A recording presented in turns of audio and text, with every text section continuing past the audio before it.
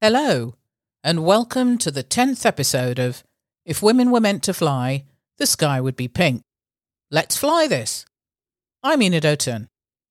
In this episode, my schedule gets busy as I build my flight hours for promotion to First Officer.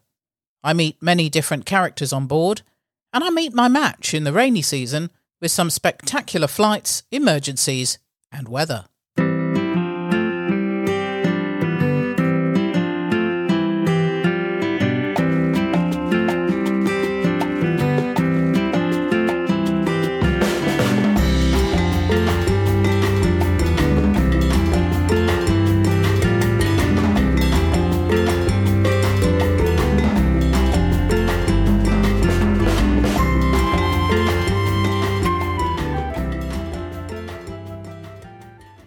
It had finally begun.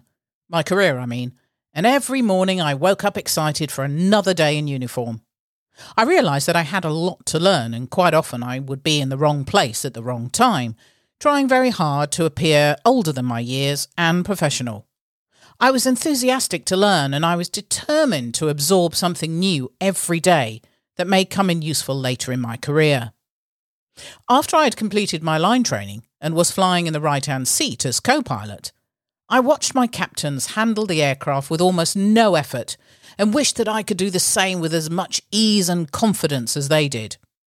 Instead, when it was my sector and time to handle, usually just after takeoff, I overcompensated for everything in my attempt to manage both my nerves and the aircraft. In the beginning, I was handling the beast manually, trying to improve all those techniques I'd learnt. Sometimes I'd put her on autopilot so that I could take a breather and give my poor passengers a break from the constant porpoise-like motions that I must have been subjecting them to down the back. I was still acclimatising to the aircraft, my colleagues, the passengers and flight dispatchers, whose eyes always widened when I was rostered, as they tried to adjust to the fact that a woman was now part of the regular crew. Looking back, it seemed like I was juggling the impossible. I was dealing with a new and complicated structure to my working life where, essentially, my ability was judged by the landing I did at the end of my sectors. Like life, you have your ups and downs. No pun intended. And I couldn't, at that early stage, pull off greasers, a landing that you practically don't feel, as we used to call it, every time I flew. I mean, I couldn't do it every time I flew, even when I had 10,000 hours flight time. You have good days and you have bad days. And a slightly heavier landing would elicit comments from the passengers as they disembarked along the lines of, "I told you they," meaning women, "cannot fly." And my personal favourite, "It must be her time of the month." Now, this last one usually produced a response from me which resulted in my captain pulling me back into the aircraft to prevent further passenger carnage. I realised pretty quickly that I'd have to grow a thick skin and prove myself, not that I felt I should need to, but by smiling through it and showing my capabilities to keep the passengers intact and safe. Sometimes the only way to beat this systematic form of abuse is to prove the perpetrator wrong, and that's what I chose to do on numerous occasions as I built confidence and experience. Not all of the responses from passengers were negative ones. There were many positive ones as well. But these didn't seem to stand out as much as the ones that were designed to hurt me and make the individual feel better about themselves. I realised that it was ignorance, and I had experienced that many times in my life as a mixed-race woman. When people are rude to me when I've done nothing wrong, I know it's not about my character, it's about their prejudices and ignorance. The more I flew, the less irritated I became with the usual stares and comments. Regardless of how they felt, they couldn't do anything about it unless they planned on not flying, and Shell wouldn't have sanctioned that. I'm still not sure why passengers thought that I was any less qualified than my male counterparts, when we obviously had to meet the same exacting standards.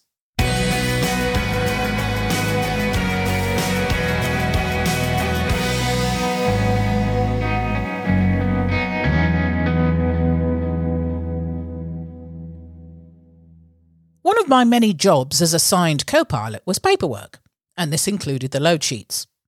The Twin Otter was a workhorse, but we still had to operate by the book even if we thought it could do better. Our fuel load was standard for those sectors, although it very much depended on several other factors, including fuel availability en route and at destination, and of course the en route and destination weather forecast. We had a unique and novel way of obtaining an up-to-date weather briefing in addition to the official meteorology briefings from our Met Office, by having radio communication en route with our various ops teams. But they were also in place for our helicopter operations in Warri and Port Harcourt, as well as several other airports.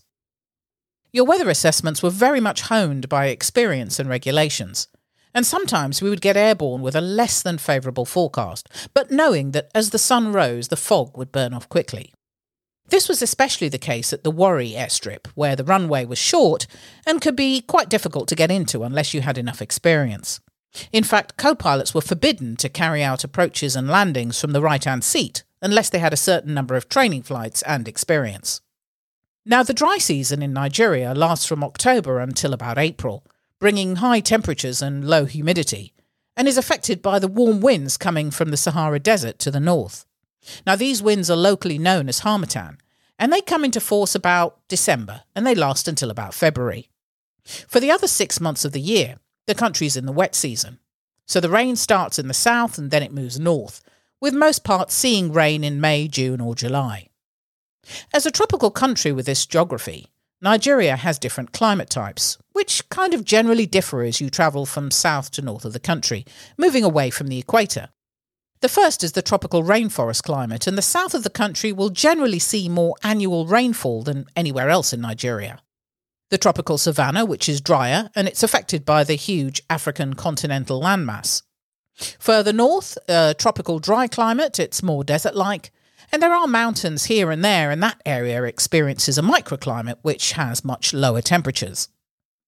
The dry season heralded harmattan conditions with early morning fog and very low visibility, whilst the rainy season brought rain, as you would expect, as well as ferocious tropical thunderstorms, which could be squally in nature.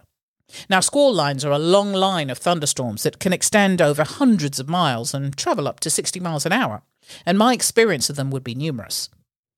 My first encounter of tropical thunderstorms came fairly quickly whilst I was line flying.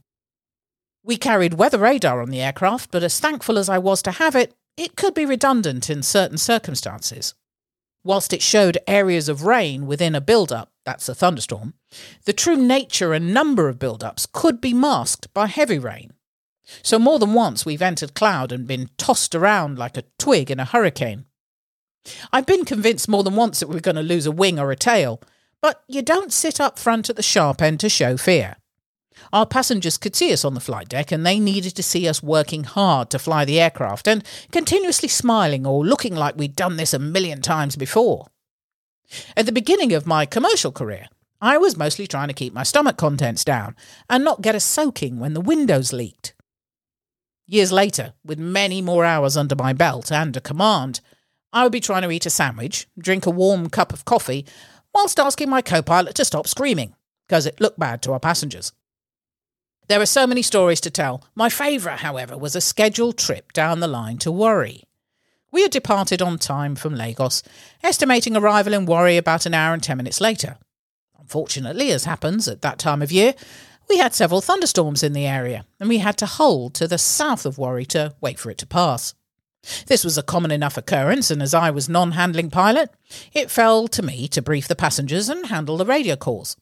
Just as I was about to activate the button for my passenger briefing, we entered the tail end of the storm in cloud, and an updraft started us on a roller coaster ride. Every updraft is followed by a downdraft, and this one really meant business. Needless to say, my passenger briefing was indeed brief, as I assisted my captain in keeping the aircraft the right way up. Just as we reduced power to a safe airspeed for turbulence, the most almighty bang erupted in our headsets. I was deafened temporarily, and as I looked over at the captain, he gestured to me that we'd been hit by lightning. We carried out the relevant checks on the aircraft, and as soon as I could, I briefed our passengers. But because I'd been slightly deafened by the strike and the noise, I hadn't actually noticed that my passengers were screaming, yelling and praying pretty much all at the same time. I tried to calm them by explaining the best I could that although we'd been struck by lightning, we were fine and that we were preparing for landing. This seemed to calm them temporarily, and I hoped that they couldn't smell that electrical burning-like aroma that was sifting through the flight deck. As the storm moved rapidly north, we commenced our approach in now clear and calm conditions and landed, whereupon most of our passengers scurried down the aisle like bats out of hell on speed. I admit it must have been a frightening experience for them all, so we answered what questions they had on the tarmac and assured them that we were never in any danger. One of the most memorable comments, though, came from an elderly female passenger who took me to one side and said, "My dear, congratulations! It was a miracle, and thank goodness that you had a man with you. I know if it was just a woman like you, we would surely have died." I realised then, standing on the tarmac, that I still had lots of work to do to change the perception of women in a male-dominated workplace. The passengers walked past me as they disembarked, and I noticed that while one or two made comments, many just stared at me with their eyes popping out and their mouths open wide in apparent shock. Now, I assumed that they were still recovering from the lightning strike experience, but, we needed to get going and get the aircraft back to Lagos. On arrival in Lagos, I rushed from the aircraft to the operations department. Even though it had been a noteworthy day, I was in a hurry. I had a hair appointment. Even then, I couldn't cope if my afro threatened to grow out of control. The engineers looked up at me. Some of them even laughed. Rude, I thought, as I grabbed my stuff and dashed for my car. I've been through a flipping lightning strike, and all they can do is laugh. Well, I arrived at the hairdresser's just in time for my appointment. As I entered the salon, my hairdresser, Monica, turned towards me and burst into hysterics. The whole salon followed suit. I was outraged. "Oh my God!" Monica gasped between giggles, tears now streaming down her face. "You look like you've been struck by lightning. Look in the mirror." I turned and looked in the mirror. Well, my afro was now standing up completely straight in spikes. I do wish we'd had camera phones then. I would surely have gone viral. I do like to make people laugh, and I'd unintentionally achieved it on that day. Now, you'll be relieved to know that my afro recovered quickly along with my pride, and this became one of mine and my family's favourite stories. So, I'm sure you don't need advice, but if I was to give you some today, I'd say, the next time something ridiculous happens to you, just think how many laughs you'll be able to have when you remember it for years to come. Thank you for listening. As always, your reviews and comments are very much appreciated. Thank you to Lucy Ashby for the editing of this episode. If you want to ask a question or make a comment, then please do so on our social media sites and also our website. You can also email me at theskyIspinkpilot@gmail.com. That's theskyIspinkpilot@gmail.com. In the next episode, as my confidence grows, I decide to take on my detractors one by one.